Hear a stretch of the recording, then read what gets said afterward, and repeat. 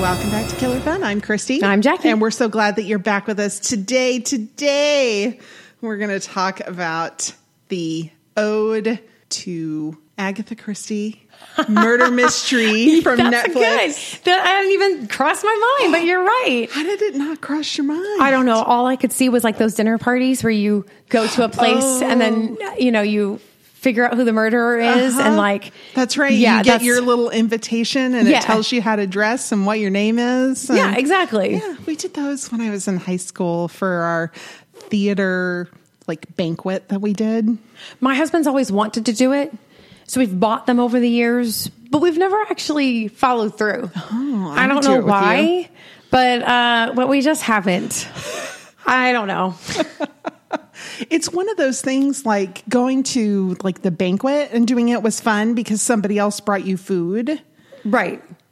I'd go almost somewhere. I want it to be catered. I don't mind doing it in my house, but I want somebody else to bring me food and talk about. I don't think I could keep character in my own house. And I think for me, if I want to do it, I want to do it and completely put on the character. Yeah, absolutely. And so if I'm in my own house, I know that I'm going to have to break character to deal with something practical. But if you go somewhere, then you can be in character. That's you can, right. you know the movie Clue?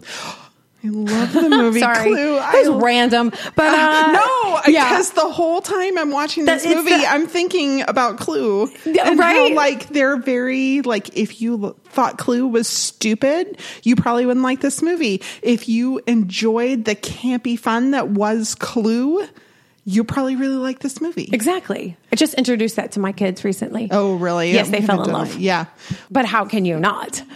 For reals, man. Come it's on. Fantastic. Anybody who's ever played the game is it's the ballroom, Right. Well, and, the best actors. Yes. I mean, they're so good. Yes. Tim Curry is always fantastic. Yes, exactly. Always. Steals the show. It's delightful. Everything he's in, he just elevates it so much. He's just so good. Yep. Yep. So... let's talk about this movie. Yeah, I liked this movie. Did you like this movie? I've seen it twice now. I really like this movie. And it was, it's just dumb fun. And, you have to suspend your disbelief about some things. But I wasn't going into it thinking it was like a documentary of some kind. No.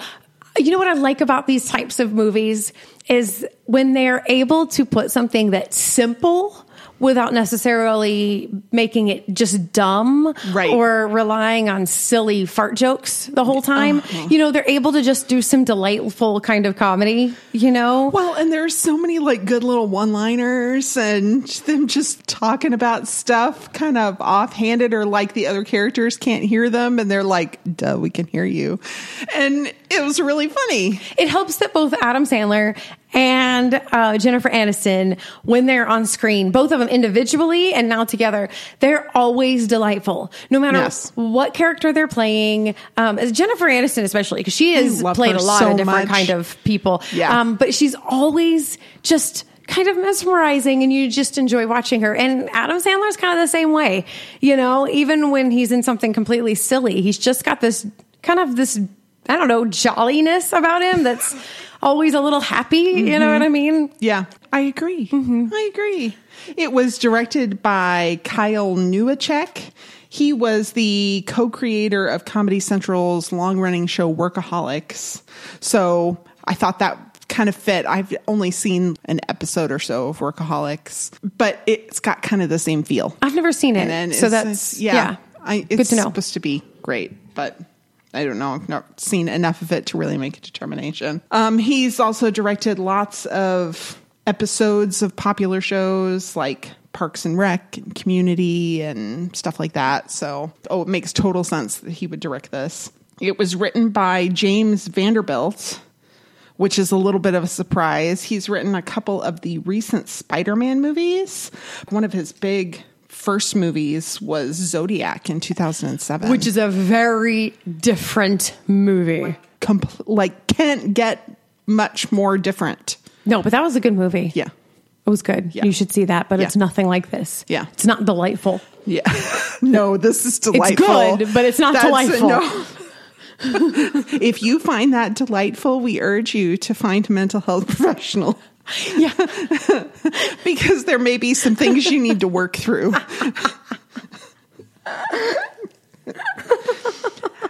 Obviously, Adam Sandler stars as Nick, and we have Jennifer Aniston as Audrey. Luke Evans plays Charles Cavendish. He was Gaston in the live-action Beauty and the Beast. I didn't realize that. I didn't either. Oh, okay. Mm-hmm.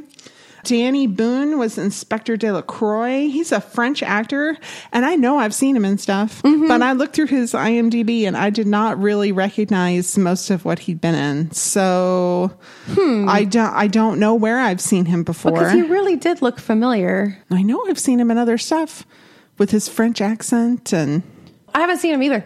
Yeah. In anything else, although he looks familiar. Yeah. He is one of those faces, I guess.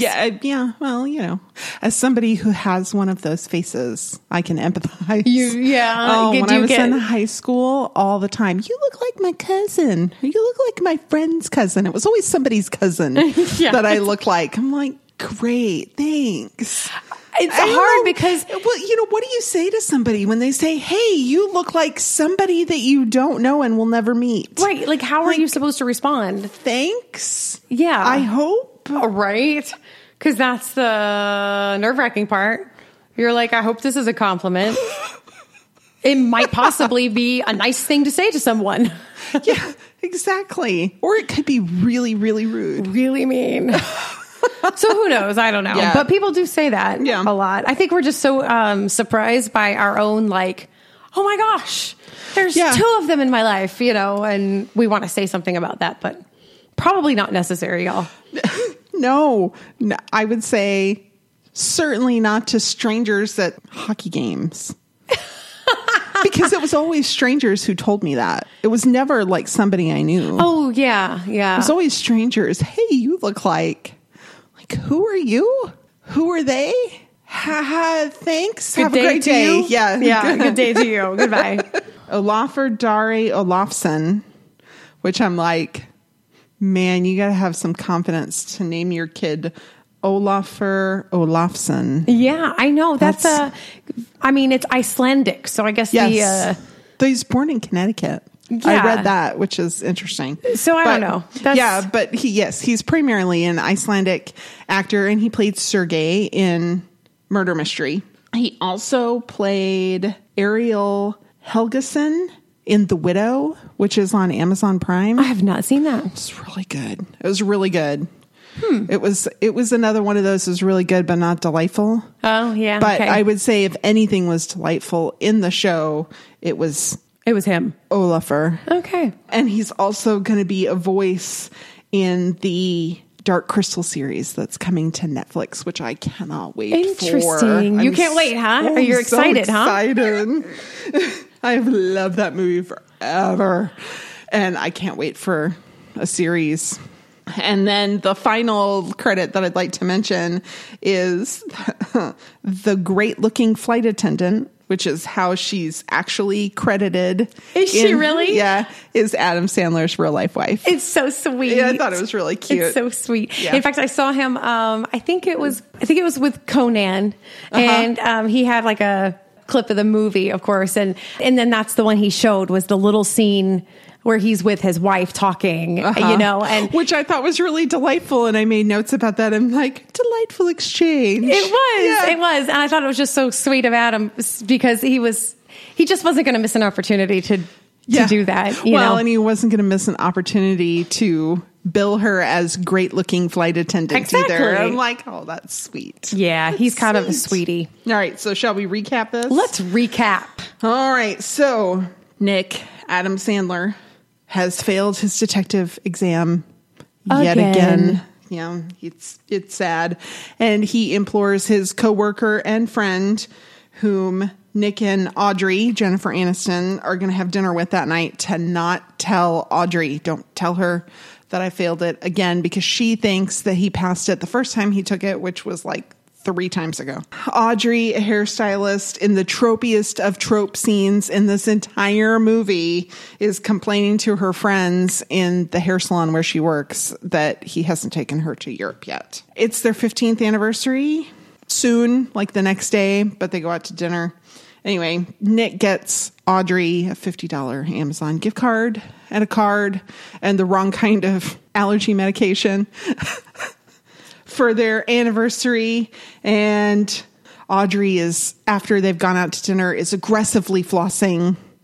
And Nick asks her about it. Why are you so aggressively flossing? And she busts out with, I want to go to Europe. It's been 15 years. What are we waiting for? And surprise to them both, he says he's taking them to Europe for their anniversary. Yeah, he turns it around. Like, you just couldn't be patient and wait for the anniversary day. Yeah.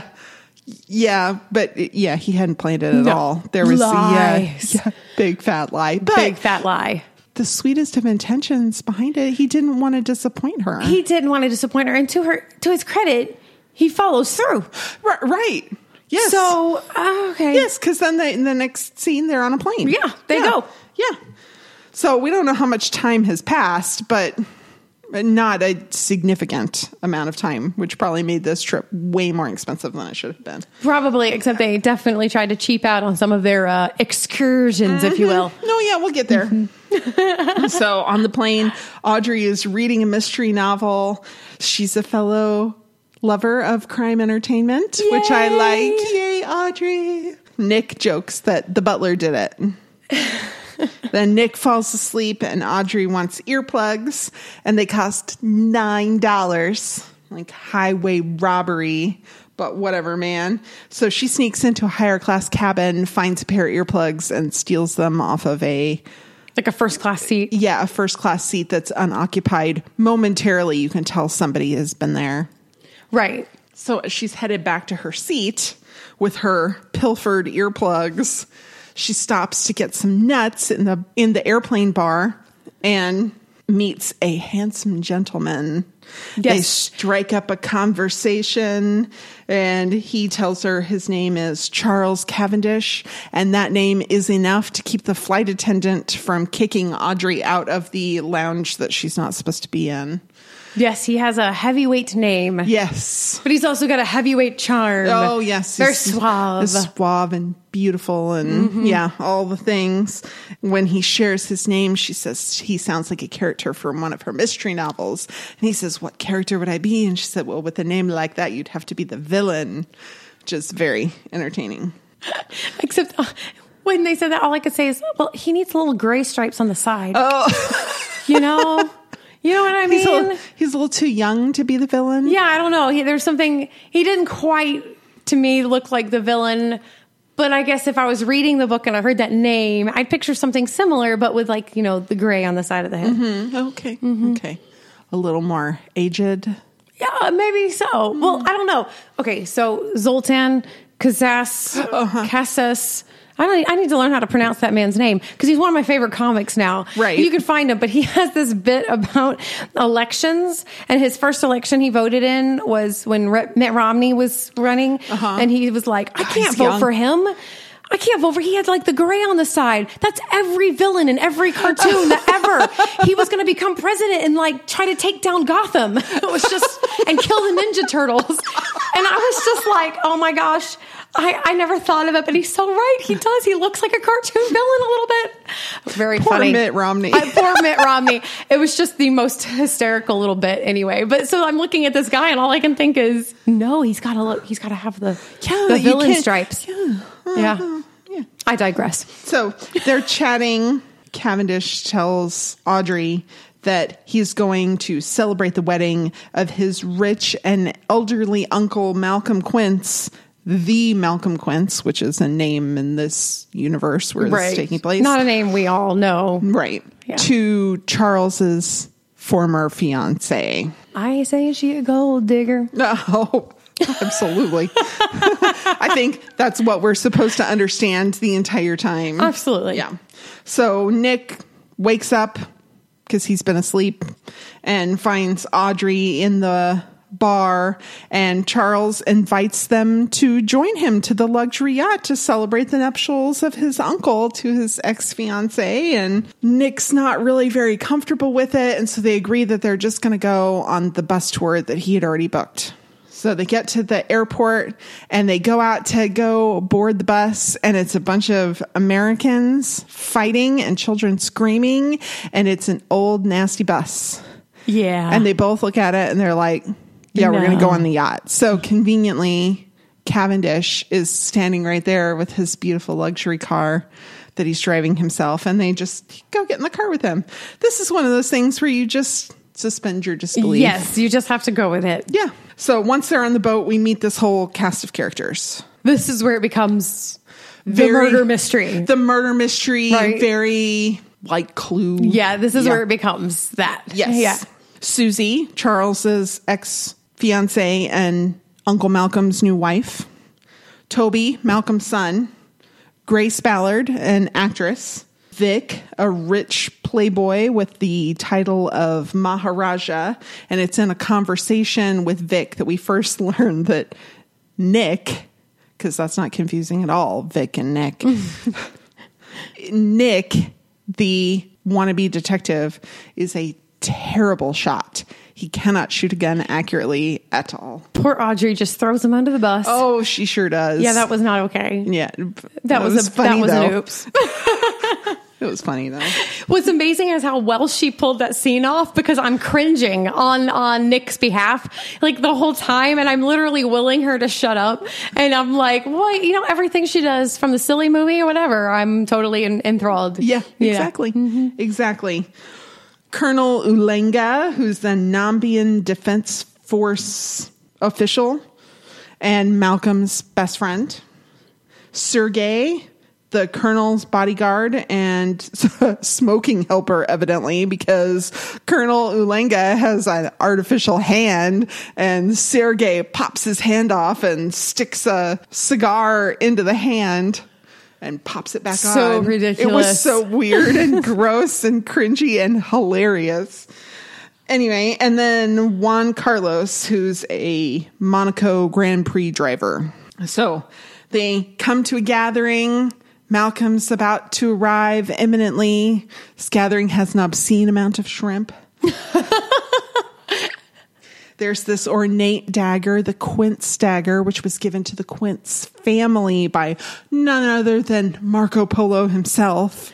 Malcolm arrives on a helicopter and then addresses his guests individually and comes to a conclusion.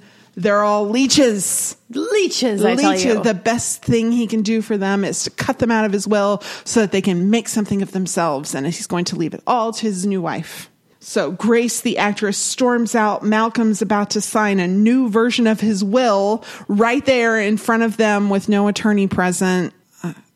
Yeah. And the lights go out. And the lights go out, as they do. As they do in murder mysteries. Yes, they do. This is where you suspend your disbelief and you just enjoy it for what it is.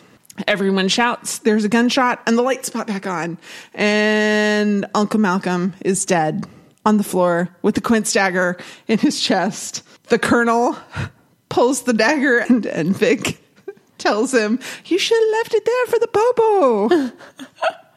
And so the colonel puts it back in. Oh, so like, whoa. And it like made a sound. Oh, it did. It was squishy. It was a moist squishy sound. It was gross. Whoa. But it was very funny. I thought it was really funny. It was just one of those moments. Which is why I mention it, because it's just funny. Really funny. And the whole time Nick's like, Bob, no. Yes, speaking of Nick, he goes into detective mode. He does. He goes into detective mode because he is a detective, air quotes included. Yeah. He knows all the answers. He just freezes on the test. He's just a poor test taker. So Nick asks the captain to secure the room, call Interpol, and everyone needs to go to their room because one of them is a murderer. Shortly, there's another gunshot. And it's son of Malcolm, Toby, seems to have committed suicide after typing out a confession that he killed his dad. Right. Okay. That's what it looks like. Yeah. So they arrive in Monte Carlo and they meet Inspector Delacroix. He's on the case. And then there's an interrogation scene, which I thought was great. There's lots of cuts of the the inspector asking questions and different people answering. And I thought it was really like fun. And we see some of them lie. We see some of them place dumb. All of them say the only thing that was unusual was the Americans. The Americans. So then the inspector questions Nick and Audrey together. They are his prime suspects, but he doesn't have any evidence to hold them.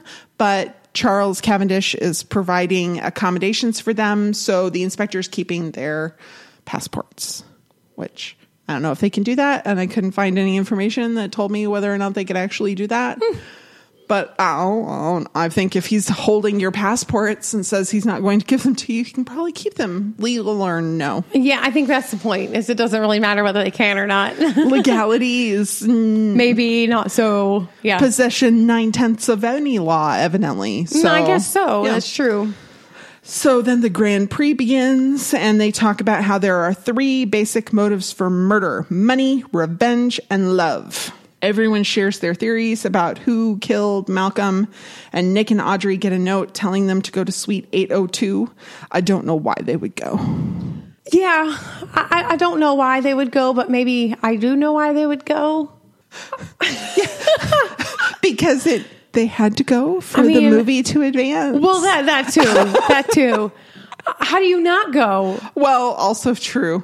I mean, but I love that Nick is, I need to take a weapon. And so here's a lamp.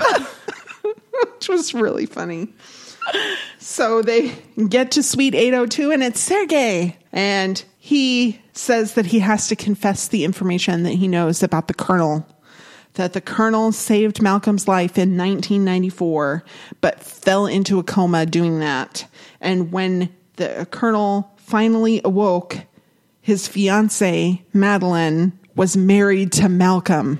That was his motive to kill Malcolm, was revenge. Yes. There's a knock at the door, and Sergei tells them to hide, pushes them into a wardrobe, and then we hear gunshots, and Audrey says, "Where's the lamp?" Because she made fun of him for his makeshift weapon. Right, but and now then she's like... Why didn't you bring your makeshift weapon in with us? Come on, man. It was funny. Sergei is shot through the door and the couple flee out of a window. They know that it wasn't the Colonel who shot Sergei because they go past his window on a ledge and see him flossing aggressively. Vic and Grace didn't shoot Sergei because they're fooling around. And Nick and Audrey end up at a pub, and they see the inspector on television saying that they're murderers and that they are wanted. And this is how Audrey learns that Nick is not a detective. Because he is billed as officer. Uh-huh. Yes. Well, and I think he even explicitly says he's not a detective or something like that. I think he kind of does. I think it's fairly explicit, knowing... Because the inspector knows that Audrey does not know. Right, because she keeps saying, my husband's a detective. Right. And he's looking at his background check going, no, he's not. Not so much. Not so much. So Audrey's angry. They part ways, but then they both end up at an attorney's office where Charles and Susie are meeting the lawyer about Malcolm's will. Yes, because which one? Which one do they use? Yeah, exactly. Which one do they use? And Audrey was on her way with Charles to a villa to hear a reading of the will. But prior to that, they stop at this attorney's office. She goes in, it's like, something's weird. She finds Japanese Claritin, and Susie is Japanese. And so she goes in to investigate, and Nick has followed Susie to this same place. Right. And they're in this library trying to figure out what they're going to do. They get shot at. It's just like Death at the Library. And then they push over giant bookcases as if that was at all possible. Yeah, exactly. And run. Suspend your disbelief. Suspend your disbelief. It's just a fun movie. But if I ever had the chance to, in a large, really ornate library with giant bookcases, would you try and push them over? If I was able to, and I was given permission to make that domino happen, I would totally do it. That'd be so fun and satisfying. Yes, it'd make really a huge mess. And as long as I didn't have to clean it up, it'd be great. Fantastic. Yeah. They run out into the street and they run into Juan Carlos. Why he's there, we don't know exactly. But they're running and chasing, and Susie catches up with them and holds them at gunpoint and is monologuing about motives, and they don't understand anything. And then she gets shot in the neck with a blow dart. I mean, it's just crazy. Really, like, shocking. Yeah. By a blow dart by a person in a mask, which I didn't know you could use a blow dart when you were wearing a mask. I mean, you have to be pretty quick with the up and down there. Yeah. Nick and Juan Carlos chase the masked individual, and Audrey stays with Susie trying to figure out what she knows, but she's terrible at helping somebody who can't speak actually say things, like get their point across. Yeah. No, yeah, it was not efficient at all. Yeah. So during the chase scene, Nick injures the masked person, but they get away on a moped. So Nick and Audrey are convinced that Charles is the killer. They head to the villa where they were going to do the reading of the will, whatever will was there. Whichever one they were going to do. Yeah, whichever one they were going to do. The inspector is about to send out a manhunt for Nick and Audrey, and Nick and Audrey call him and tell him exactly where they're going. And they want him to meet them there, which he's very surprised, and it's kind of funny. Yeah. Yeah. He hasn't seen a lot of American movies. Yeah. No, he's been in a lot of French movies. Where they arrive at the villa and they go to confront Charles, and he's dead. So now they're like, we don't know who did it. We were convinced that he was the killer, and now he's dead, so he can't be the killer. What are we going to do once they kind of decide they're going to fake it till they make it? Well, you know what? What do? You steal his clothes. And you get fancy. Yeah, that's right. Yeah. You get confidence by stealing a dead man's tuxedo and pilfering wardrobes. Listen, 70%. How you look, 20% how you sound, and 10% of what you say. Oh, there you go. I was like, oh, and look, they found a dress tailored to Jennifer Aniston. It's amazing. They head to the study where the 4 remaining potential heirs are located. They tell everyone, including the inspector, that Charles is dead. And Vic explains, y'all are the miniature Manson family. Which made me laugh both times I watched this. Nick and Audrey lay out what they know. And then Nick looks at Audrey and says, maybe we did do it. Because it seems like nobody did it. Everybody seems to have an excuse. So the inspector says that they're lucky that Malcolm died in French territory because there's no death penalty in France. And this reminds Audrey that she had spoken to the colonel earlier, and French law has specific terms about inheritance. Yes. And it precludes excluding children, which is what his will would have done. Mm-hmm. Yeah. Nick had called his coworker back in the States and found the death certificate for Madeline, Malcolm's ex-wife, who had died in childbirth, but they couldn't find a death certificate for the child she'd given birth to.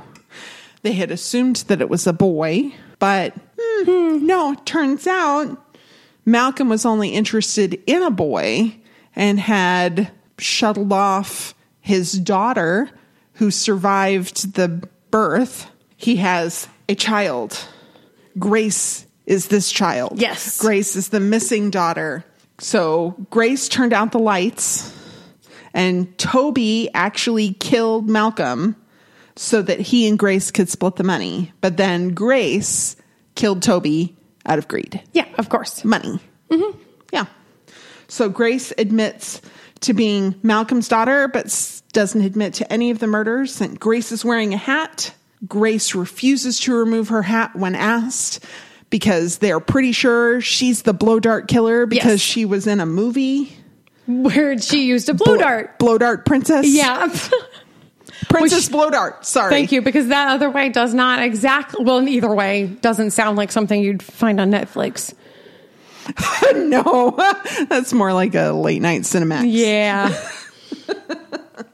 So the inspector snatches the hat right off of her head, and lo and behold, she has an injury to her forehead where she was hit with the plate. And the butler did it just like Nick said at the beginning, because her mother's last name roughly translated to Butler. Yes. But Grace had an accomplice. She didn't do it alone. Juan Carlos, who all this time we didn't think spoke English, definitely speaks English. Juan Carlos takes the inspector hostage, and the race car driver steals a police car. Nick and Audrey give chase in a Ferrari with Audrey driving, because they get in, and Nick's all excited to drive the Ferrari. Yeah, he's all excited, except guess what? You're in Europe. So she gets into the passenger side. Well, but it turns out to be the driver's side. Yeah, exactly. Very funny. There's this whole car chase through the streets of Monte Carlo. The car chase ends with a wrecked Ferrari, but Juan Carlos can't get away. Yeah. He's wrecked his police vehicle. And so, yay, the inspector is saved. But Juan Carlos gets out of the car, and just as he's about to shoot Nick in the middle of the street, because what else has he got to lose? Absolutely nothing. He gets hit by a bus. And not just any bus, the tour bus that Nick and Audrey are supposed to be on. It was very funny. It was very funny. It was very funny. So Interpol, who's ready to lock Nick and Audrey up and throw away the key, is grateful that they helped solve the mystery. We get no idea who actually ends up inheriting Malcolm's fortune. Nope. We have no idea. We have no idea. That is never tied up for us. No. But Interpol is so grateful that they organized the trip, and it's on the Orient Express, which is the homage to Agatha Christie. Oh, yeah. Okay. Yeah. Uh-huh. As is the mustache that Adam Sandler sports throughout the movie is Hercule Poirot. Right. Okay. Homage. I gotcha. Yeah. All right. So it's I'm picking that like, up. Yeah. There's some subtle fun things that don't really matter. But if you're an Agatha Christie fan, they would be things you'd pick up. I only picked them up because I read about them on the internet. Yeah, because I've never read anything from Agatha Christie. No, me either. It got kind of mixed reviews. Yeah. Because it's not for everybody. No, it's not. But I thought it was really funny, and I really enjoyed it. I thought it was funny, too. I mean, it was just, it was easy. Yes. You know what I'm saying? Well, and that's kind of what Vox said about it. They said it was very specific sort of direct to Netflix offering. Mm-hmm. And it was really designed to kind of impersonate other movies you've seen without being a direct parody. Yeah, exactly. And that, it's not too far off the formula. They didn't do anything too innovative, but it's clever enough to be enjoyable. And you just pop popcorn and put on something fun and funny for an evening. Right. That's all it is. It's easy. Yeah, exactly. Yeah. It's so funny because, on Roger Ebert, RogerEbert.com, and so Brian, he has a review here, and it says, it's just entertaining enough to make you wish it was actually good. Oh, that's fair. I was like, yeah.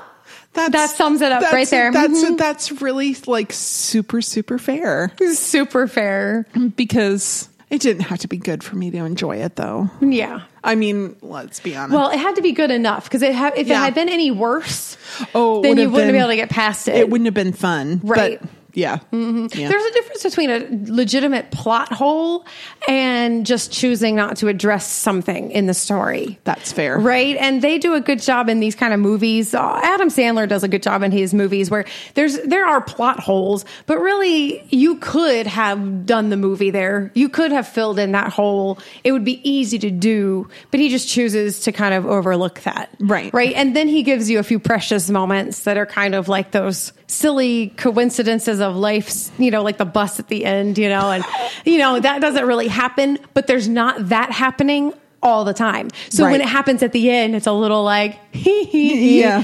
When it happens all the time, that's when it's not good. Yeah, that's a good assessment. On that assessment, we're going to take a quick break. We'll be right back. Welcome, travelers, to The Mundane and the Arcane, a 5e D&D podcast. I'm Matt, the Dungeon Master for our new campaign. I'm Deacon Bishop, and I like to party. I'm Grognag Vagan Smith, and I have no idea what I'm doing. And I'm Zenko, and I cast Guiding Light.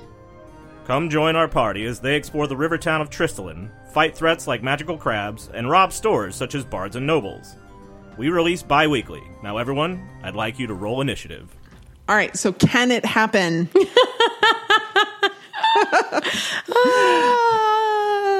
Okay. I had to take some liberties with some of this. Can you floss too aggressively? Yeah. Well, yes. Yes, you can. You can floss too aggressively. Now, I would say most dentists will say people don't floss enough and often don't floss aggressively enough. But you can floss too aggressively, and it can cause you to have receding gums, tender gums, bleeding, exposure, roots. Just, if you do it every day, you don't have to do it aggressively. So, does it really cost $9 to buy earplugs on a plane? I don't doubt it. Well, it depends on what airline you fly.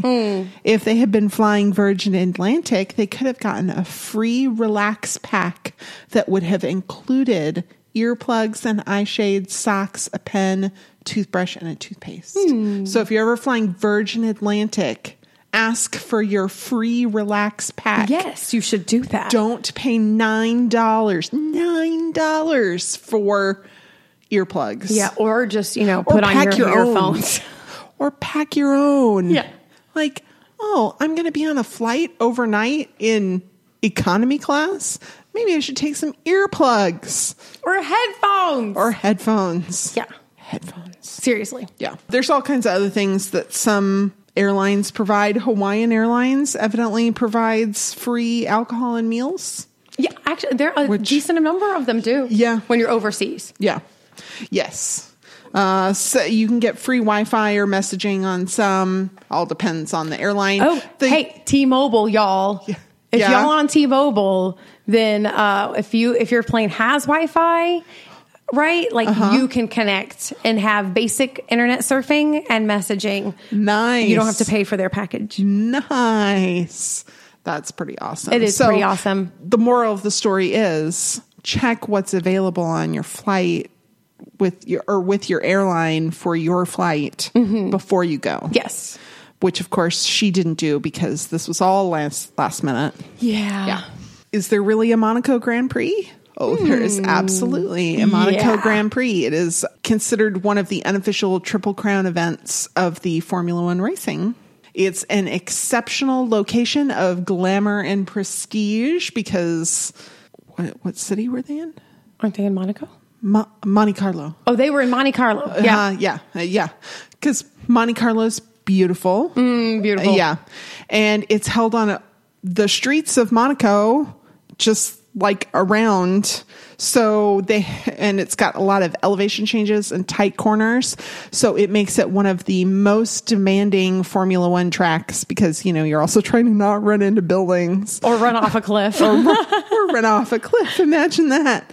And it's the only Grand Prix that doesn't adhere to the mandated 190-mile minimum distance because it's so twisty and difficult. It is extremely expensive to go. I looked up ticket prices just for fun. Oh, no. So in the worst seats, in the least desirable locations, on the days that mean the least to the race, you can get tickets for under $100 per person, which sounds not so bad. That's not bad. But if you want better seats and better locations, better days, you're looking at $300 to $500 per person per day. Ooh, that's steep. And if you want the VIP terraces in the best locations on the best days, you're looking at about $4,000 a person. What is this? The Super Bowl? I mean, it's held like the last week of May, so I'm sure it's like absolutely gorgeous. The weather's probably perfect. It's, sunny. I can imagine being on this terrace. And, if you're fabulously wealthy, what's $4,000? Right, exactly. Nothing. I can't even imagine. No, me either. But I also couldn't imagine paying that kind of money to watch Cars. I can't do it. I'm so glad other people like it. Me too. Because I would be of no help to them. No, yeah, exactly. Yeah. Oh, there goes the Cars really fast. Look at them go. Could you refill my champagne, please? I seriously would have champagne in one hand and like Facebook open on the other hand. I wouldn't even see any cars. Yeah, exactly. Yeah. Exactly. Are there European bus tours like the one that Nick and Audrey almost took? Sort of. I would say they're mostly a little nicer than what you saw. I think you would probably have to do some work to find something like what they saw. They're usually like pretty big bus touring companies that provide these, like the little mom and pop ones are not particularly available. There are ones that range from luxury. They handle everything for little bitty groups. And then you have mid-range, which offer less stuff and slightly larger groups. And then you have the really low end, pack them in. You can get a bus tour for like $150 a day, but you have to be really, really careful about how much they claim you're going to see, because the more they say you're going to see, the more time you're spending on the bus. Yeah. And if you stop in different cities every night, that's an indicator that you're going to spend a lot of time on the bus. So if you're going to spend, they suggest seeing quote unquote less and picking a tour that has you in a hotel 2 nights in a row, the same hotel 2 nights in a row, because you're going to actually get to see more of that. So your first night, you'll probably get there, check in, go to sleep. Then the next day, you're going to get a whole day in whatever city that you're in. You spend the night again, and then you move on to the next city. You're going to get more out of a tour like that. You're going to spend a lot less time on the bus. Now, okay, tell me, are you a tour fan? Do you like doing these kinds of tours, like these scheduled tours? I'm not like a big fan of seeing a bunch of stuff all at once, I don't think. I would rather go and say, I'm going to go to Rome. I'm going to go to New York City. I'm going to go to San Francisco and spend my vacation there. Yeah. Yeah. Because I never sleep well the first night anywhere ever. It's always Sleep in Pill City for me. And usually Sleep in Pill City the entire time we're gone, and I can wake up and be fine. Yeah. Because I'm in a different place. But I want to be in this. I just want to spend the whole time. How about you? Are you? Yeah, I can't stand these kind of tours. No, not at all. Especially buses. Oh. Now, I do get a little car sick. Yeah, I think me that too. probably plays a role. I don't enjoy time on a bus at all. I got independence issues too. So like, I don't want to be. You don't want anybody telling you what to do? No, I can't stand it. I do have a friend who's going on a tour of Italy.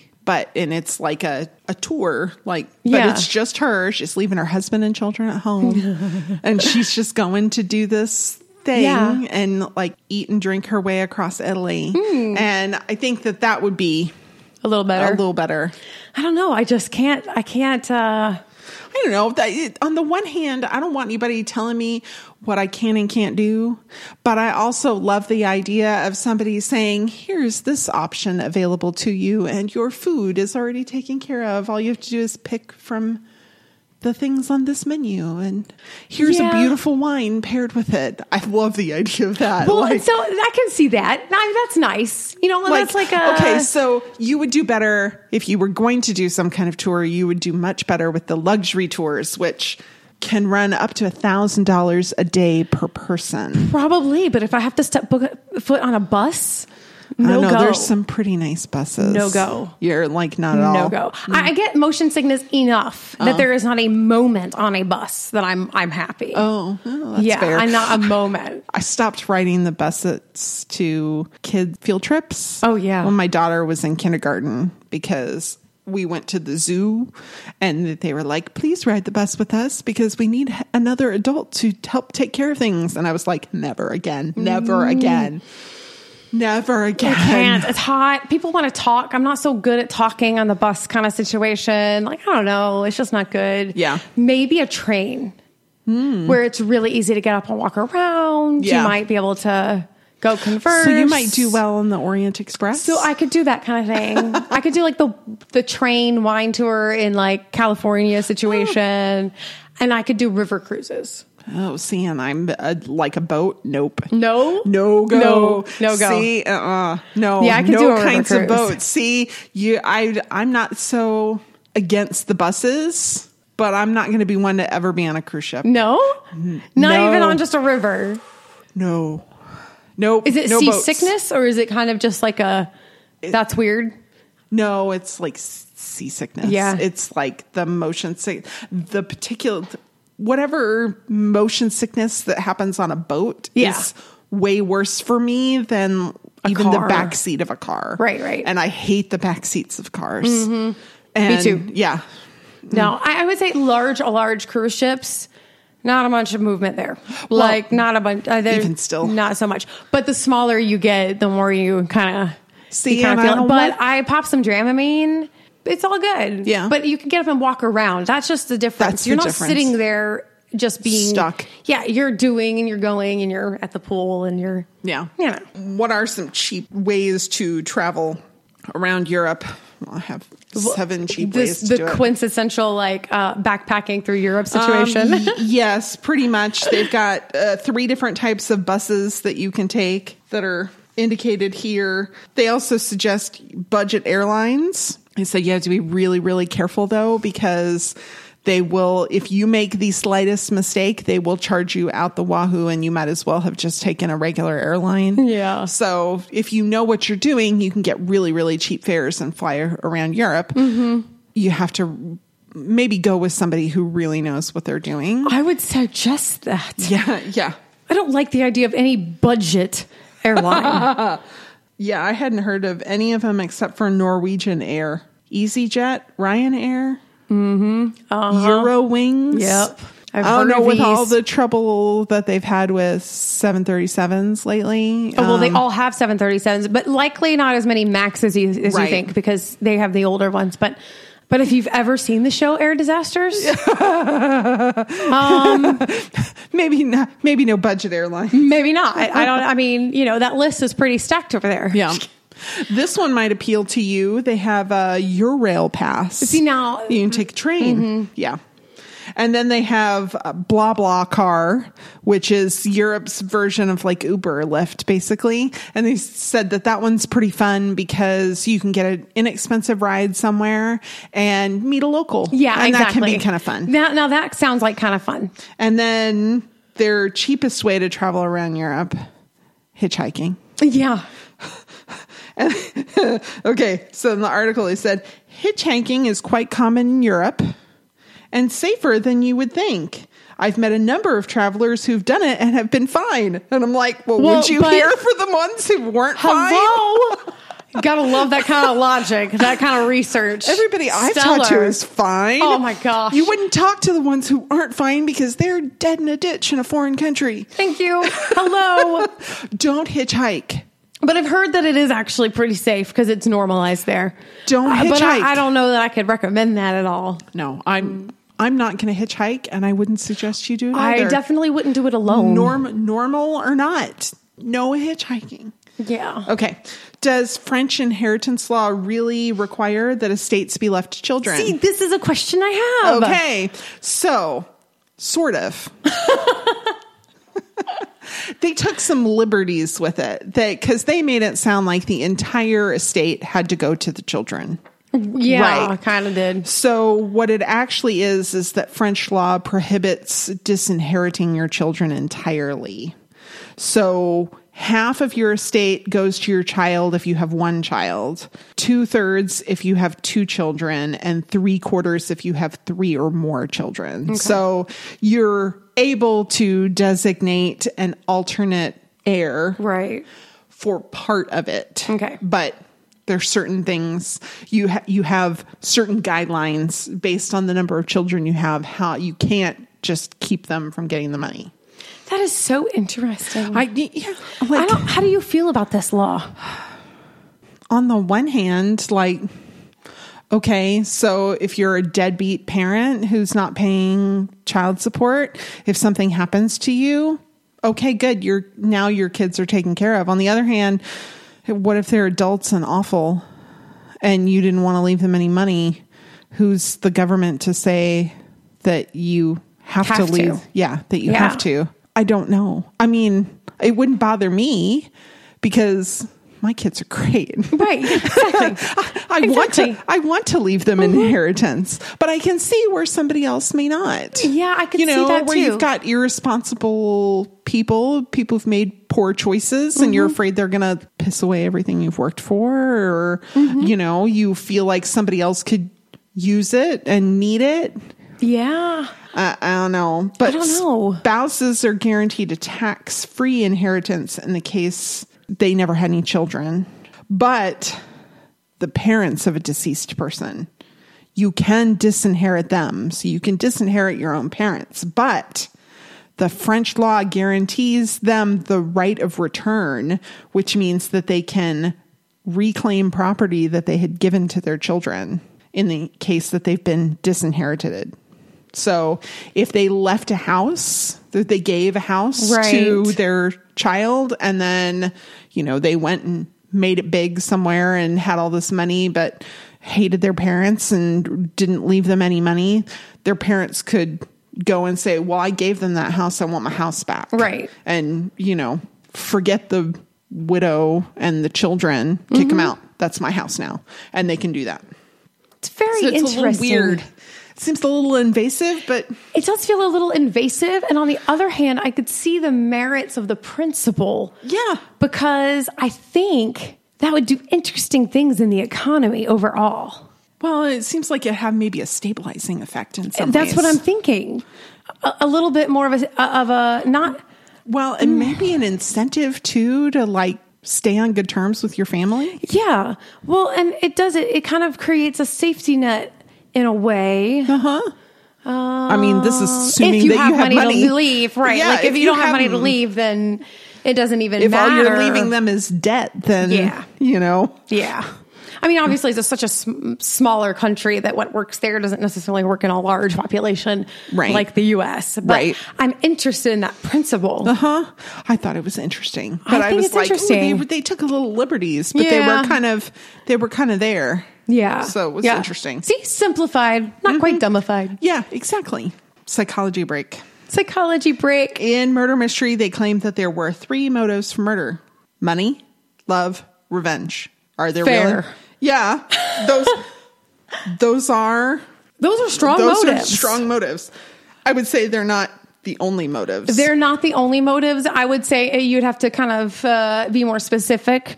Premeditated murder, maybe probably. It leans a little bit more that way. But premeditated murder is not really the most common. And so, you do see, though, anger and rage, and they're over these main kind of things, jealousy.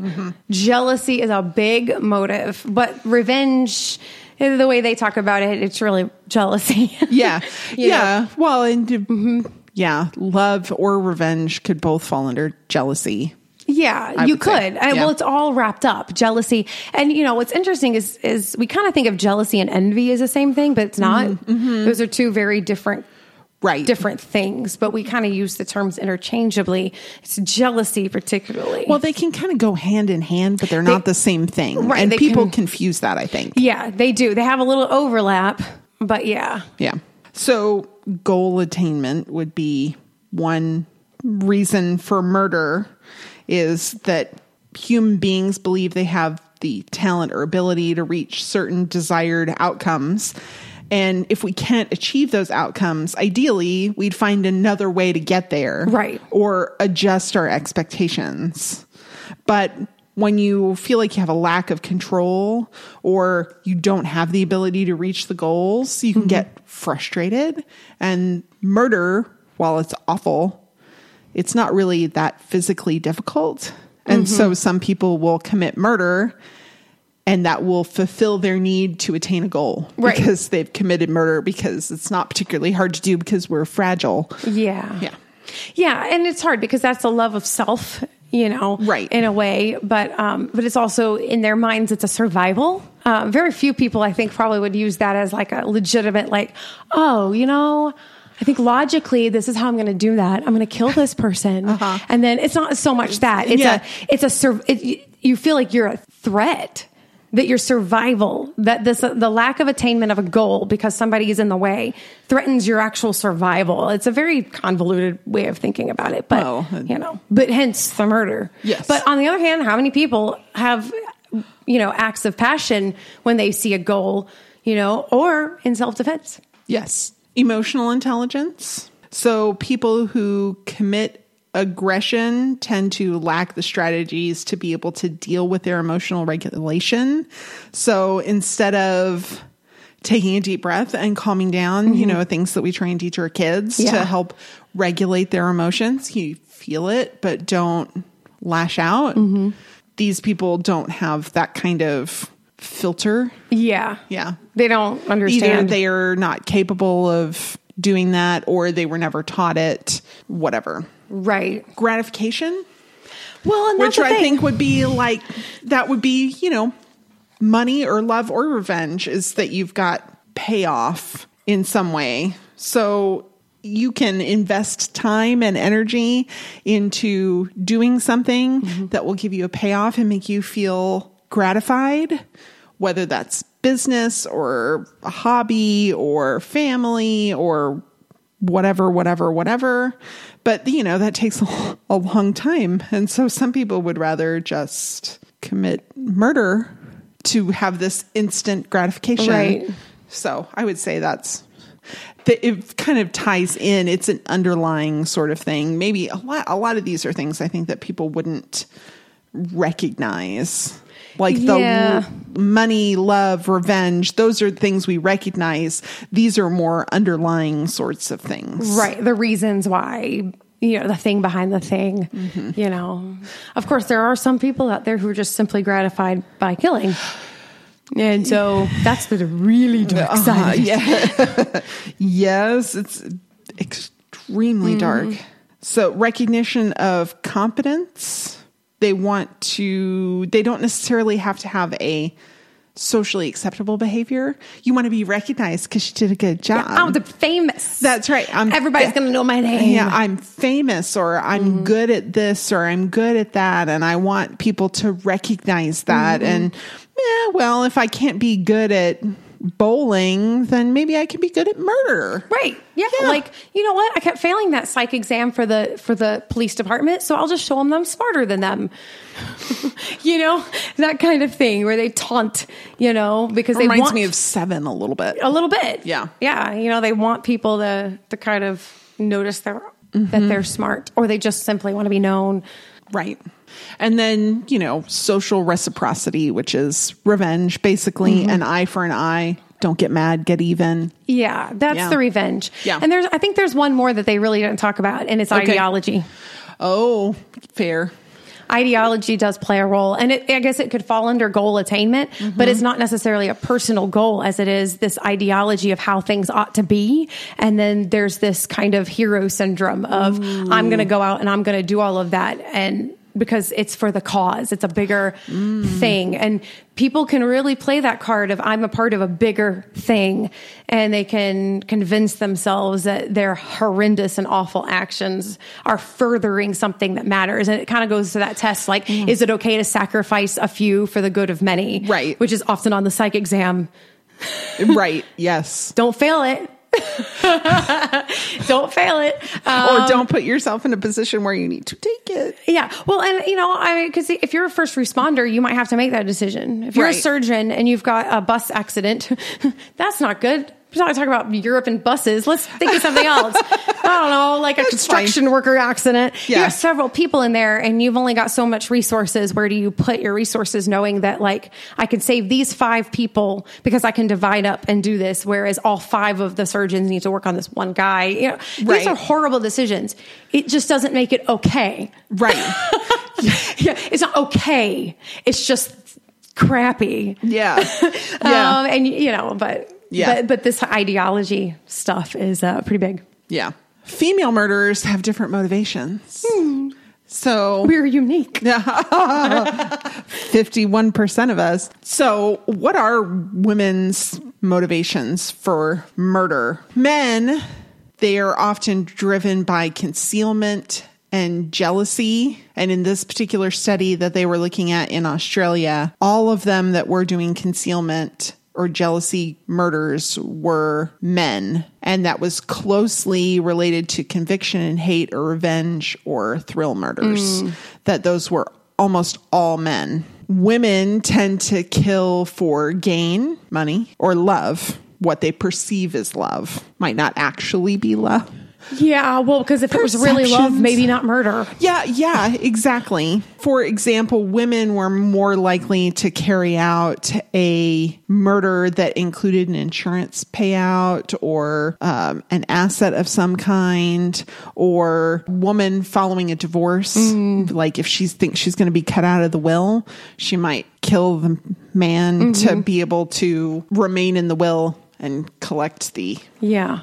Another form of love homicide, which is different than a lust homicide, not like no sort of sexuality there, where a woman might, because of mental illness, believe that she might kill a child, believing that them living would be a worse fate than death. So like the lady who had the postpartum depression and drowned all her kids in the bathtub, she was committing a love homicide because she was ill and she really thought that killing her children was in their best interest. Right. Which is awful. And, you know, also a mother might take a child's life because she believes that if she kills herself, that her children can't live or they will be completely messed up by her actions. So instead of not doing those actions, she kills the children. Women are much, much less likely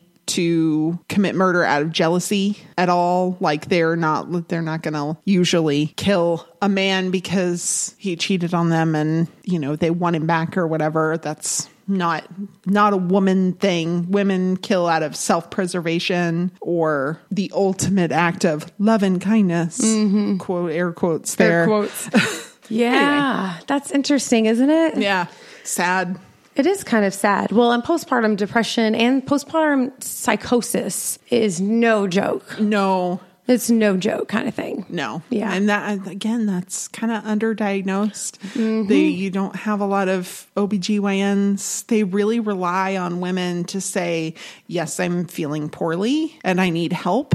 Right. Rather than asking the kind of leading questions that might get them there to help somebody who's not in a mental state to be able to admit they actually need help. Right. To get them the help they need. Yeah. It's tough. You don't want to be too invasive. You want to believe people when they say, I'm doing fine. You want to believe you don't want to say, oh, are you really doing fine? Because that sounds demeaning too. It's hurtful. It's a really tough line to walk. Well, and then it's hard because you have sort of the baby blues, you know, which is not postpartum depression, but also very common just to kind of, and it's common almost to all women after having a baby, just because it's hard. You're in pain, you're recovering, you're not sleeping. It's just like and you have hormone fluctuations that aren't normal for you. Right. So you might feel euphoric and then very sad. Yeah, it's just kind of, and then you have the depression, which is kind of that overwhelming. And then you have the psychosis where you actually kind of break from reality. And that's where you get the drowning babies and things of that sort. So it's just, it's really hard. And it's hard to predict it, although there are some stats out there that show some associations. Okay. For instance, it's more associated, so postpartum depression and psychosis are more associated with women who had to try very hard to have a child. Okay, that's interesting. Mm-hmm. Who want it more. Yeah. The ones who want it the most are most likely to have an issue afterwards. Well, and that's kind of what the research says. Yeah. Close. It's most closely associated with it. And, there's been some other studies that kind of break it down further but in a very general way. Fertility treatments, do you think? No, it was associated with expectations. The idea of identity. I'm a mom. This is what I was born to do. This is what it's going to be like. You kind of have all of this idea, and then you have a child, and you're like, this is way different than I thought it was going to be. It's interesting. The idea that, you can control so much, or I'm never going to do that. I'm never going to do that with my child. And then, all of these kinds of things, but, the expectations leading up to it. And then kind of realizing that after you have a child, it's one thing to say that mothering is my gift or my talent, but to make it such your identity. And then you have a child and you realize, I'm still here. I still have a self. Yeah. And you've ignored that self for a long time. And then you need yourself because you have to stay sane. And then, it kind of, so and these are not super strong, causal, directional kind of things. It's just that, there's other things that are probably even better predictors. But in general, if you have someone who's been trying for a long time, you might check on them more. I don't know. Yeah. Because you think it would be the ones who are what? Yeah. Well, I'm pregnant. What? Yeah. That those are the ones. But it's interesting. There's a loose It's tendency. Different than you'd think. Different than you might think. All right. So real life. Audrey expected Nick to anticipate her desires without her telling him. Yeah. Yeah. That's an unfair expectation. Unfair. You should not expect your partner to read your mind.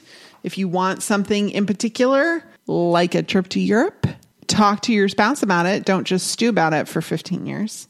Right. That's good. Don't expect your partner to never make a mistake. They're humans. Mm-hmm. They make poor decisions sometimes, just like you do. Don't expect your partner to have their life together. She kind of expected him to pass the exam, which was a fair expectation because she'd helped him prepare and he knew all the material, but he just wasn't able to take the test in an effective manner. I don't know if he saw her as having her life together and he felt bad, or he just didn't want to disappoint her. I don't know, but that kind of seemed germane. Yeah, a little pride on his end. Yeah. Because once she found out, she was kind of like, you could have told me. Yeah. I would have helped you again. I would have been there. So it was a little unfair to her that he lied to her. Right. Agreed. I mean, I don't see lie why to he did spouse. it. Yeah. Yeah. By and large. Yeah. That's good advice. What should you expect from your spouse? You should expect affection, which is different than sex. Mm-hmm. Kind thoughts, compassion, respect, consideration, their time, that they have interest, that they're generous with you in ways that matter, not just monetarily, but with their expectations and different things. Mm-hmm. So there's a lot of things you can expect, but don't expect them to be mind readers. No. The Colonel pulled the dagger out of Malcolm's body. Don't do that. Preserve the crime scene. So technically, preserving the crime scene doesn't happen until the police arrive. But if you're at a crime scene prior to the police arriving, try not to mess it up. Right. Yeah, just maybe don't touch things. Yeah. Don't pull anything out of a body. Oh my gosh. At all. I mean, hopefully you're never at a crime scene with a body. Yeah. Let's start there. I mean, let's hope not. But if you are, don't touch the body unless you think the person's still alive and you can help them. Right. Like if you're trying, yeah. Mm-hmm.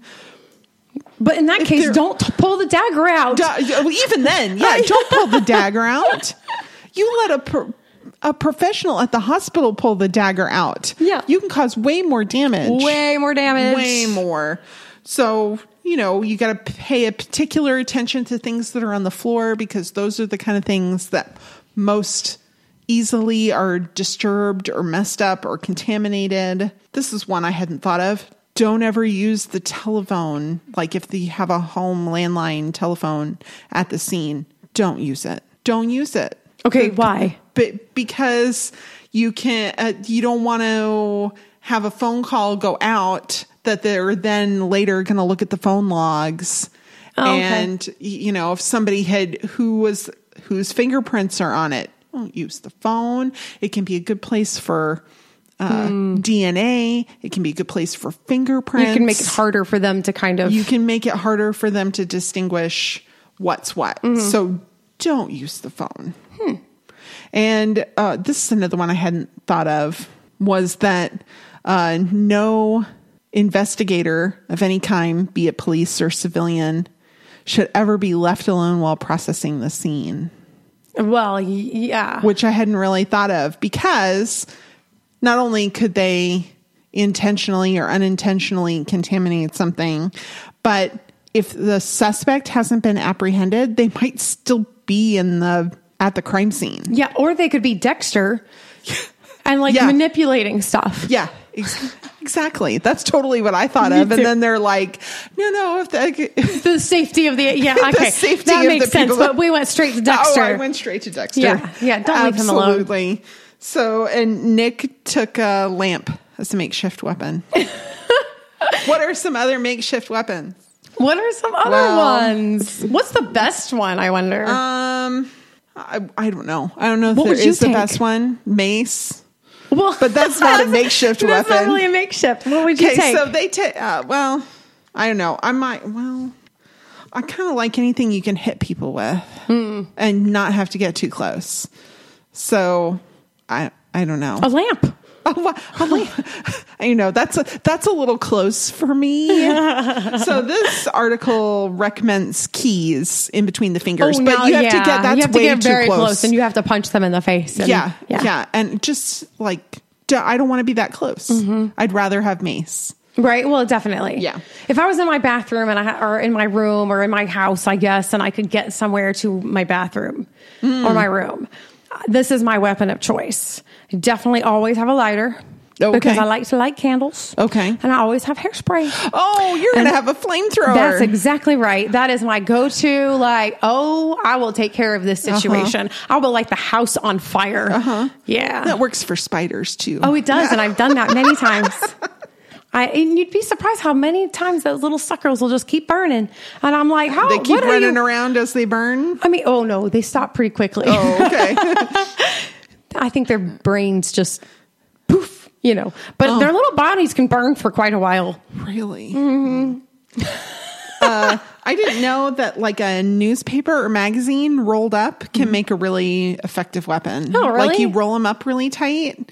So if you're carrying around a magazine, you can roll it up and it becomes pretty hard. You can hit somebody with it, but the end is also blunt, but also sharp enough to be painful. So if you hit somebody in the eye or the groin with the end of it, it's going to be pretty painful. It's going to give you a chance to get away. That's true. An umbrella. No, that's a good choice. If you're out and about, you got to be careful because a lot of them are made from pretty flimsy materials, or they're meant to kind of flex and give a little bit. So if you're in a windy situation, it'll flex and give, and you don't want to accidentally hurt yourself. They suggested a cane because hello, Stalin with your cane, but you might have to fake a limp. I mean, even our president from who was it? Oh, my husband's going to kill me because I've forgotten who it was who beat off his attacker with his cane. I don't remember. I'll have to look it up later. Okay. Yeah. That makes sense. A cane is a good choice. I keep a baseball bat not too far away. There you go. Pen or pencil can be effective, especially if you're hitting somebody. Yeah. And it always reminds me of, I think it was the Joker. I saw this little, it was violent and awful, but also kind of fascinating. That's so much we talk about on the show is violent and awful and also sort of fascinating. The Joker had put a pencil. That's going to be our t-shirts. Right there. That's the t-shirt. Violent, offensive, and fascinating. Yes. Yeah. Where he had a pen or a pencil and he like smacked somebody's head down onto it. And it was awful, but interesting. A briefcase, that'd be a normal sort of thing to be carrying around, but even an empty one can be an effective club. Cuticle clippers, if you end up in your bathroom, they're really sharp. They're deceptively sharp. Yeah, so they are. That would be good. And then this one I hadn't thought of, a belt. Oh yeah, right. I hadn't thought if and they it's say kind of close. Yeah, it's a little close, but it's not as close as keys. And if you have a big buckle, you can hit somebody or smack at them at least enough to like give you some space to get away.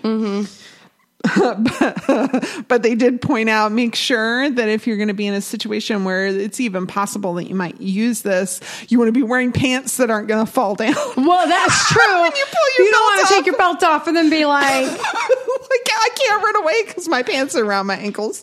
Boy, if that's the case, you better have a plan, like fireman style, jump out of those suckers and go Charlie's Angels, like I'm sexy and resourceful. That's right. Yes, exactly. Yes. Exactly. Yeah, it's funny how I think women are the only one who think this way, really. Or just, not quite detectives. Well, so my husband and I had gone out for a date night and we parked in a parking lot and he chose a parking space and I had to take the opportunity to kind of say, just so you understand, this is the type of parking space that I would never choose if I was by myself. And he's like, what? Yeah. Yeah. So you don't have to worry about that. You never think about those kinds of things, but this would be a dangerous situation and I would never park here. And I was like, just kind of an FYI. We are always on guard with this kind of stuff. So I'm always kind of looking around for, where am I? What's my situation? And then what do I have at my disposal? If there's a panel van, I'm not parking next to it ever. Never. Because I've just seen too many fictional and real accounts where somebody got pulled into a panel van. Yep. Well, and where we parked at a parking spot, and it was in a lot downtown, right? In a lot, but it was against a row of like pretty thick hedges. Ooh, nope. Right? Not a chance. Nope. Not a chance. Of course, your best weapon is absolute confidence. Right. Well, yes. You got to walk around, notice people. You look them in the eye. You gotta, because then you can identify them later. Yeah, and they know it. Yeah, and a little bit of just like, I'm good. Yeah, I'm good here. Yeah, and that's horrible because I teach my kids that. Yeah, if you're walking the dog in the neighborhood. I don't care where you are.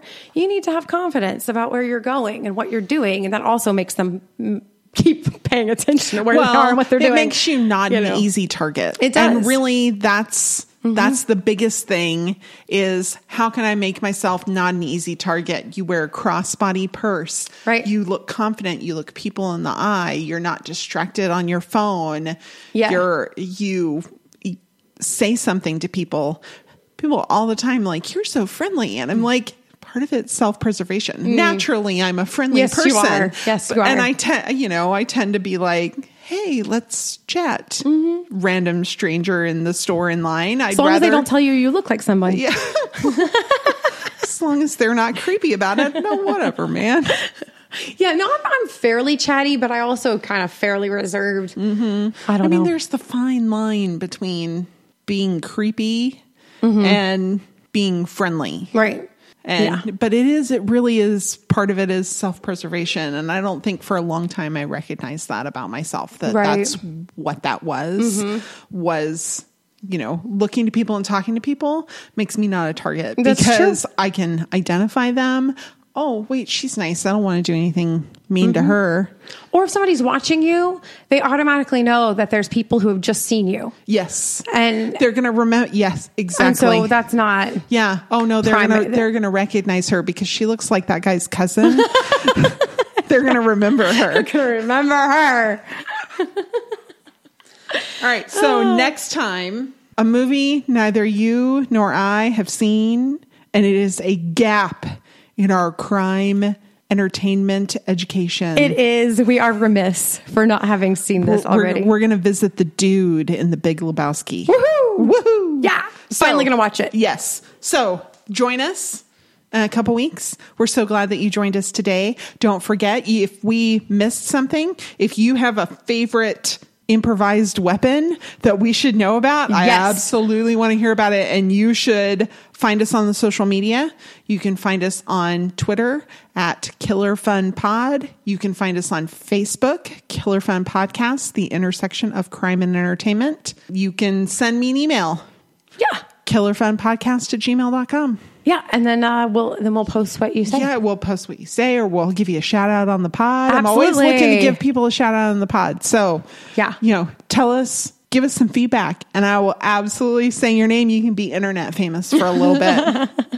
Yes. All right. So seriously, go post. Tell us what your favorite improvised weapon of choice is, and we'll see you soon. Okay.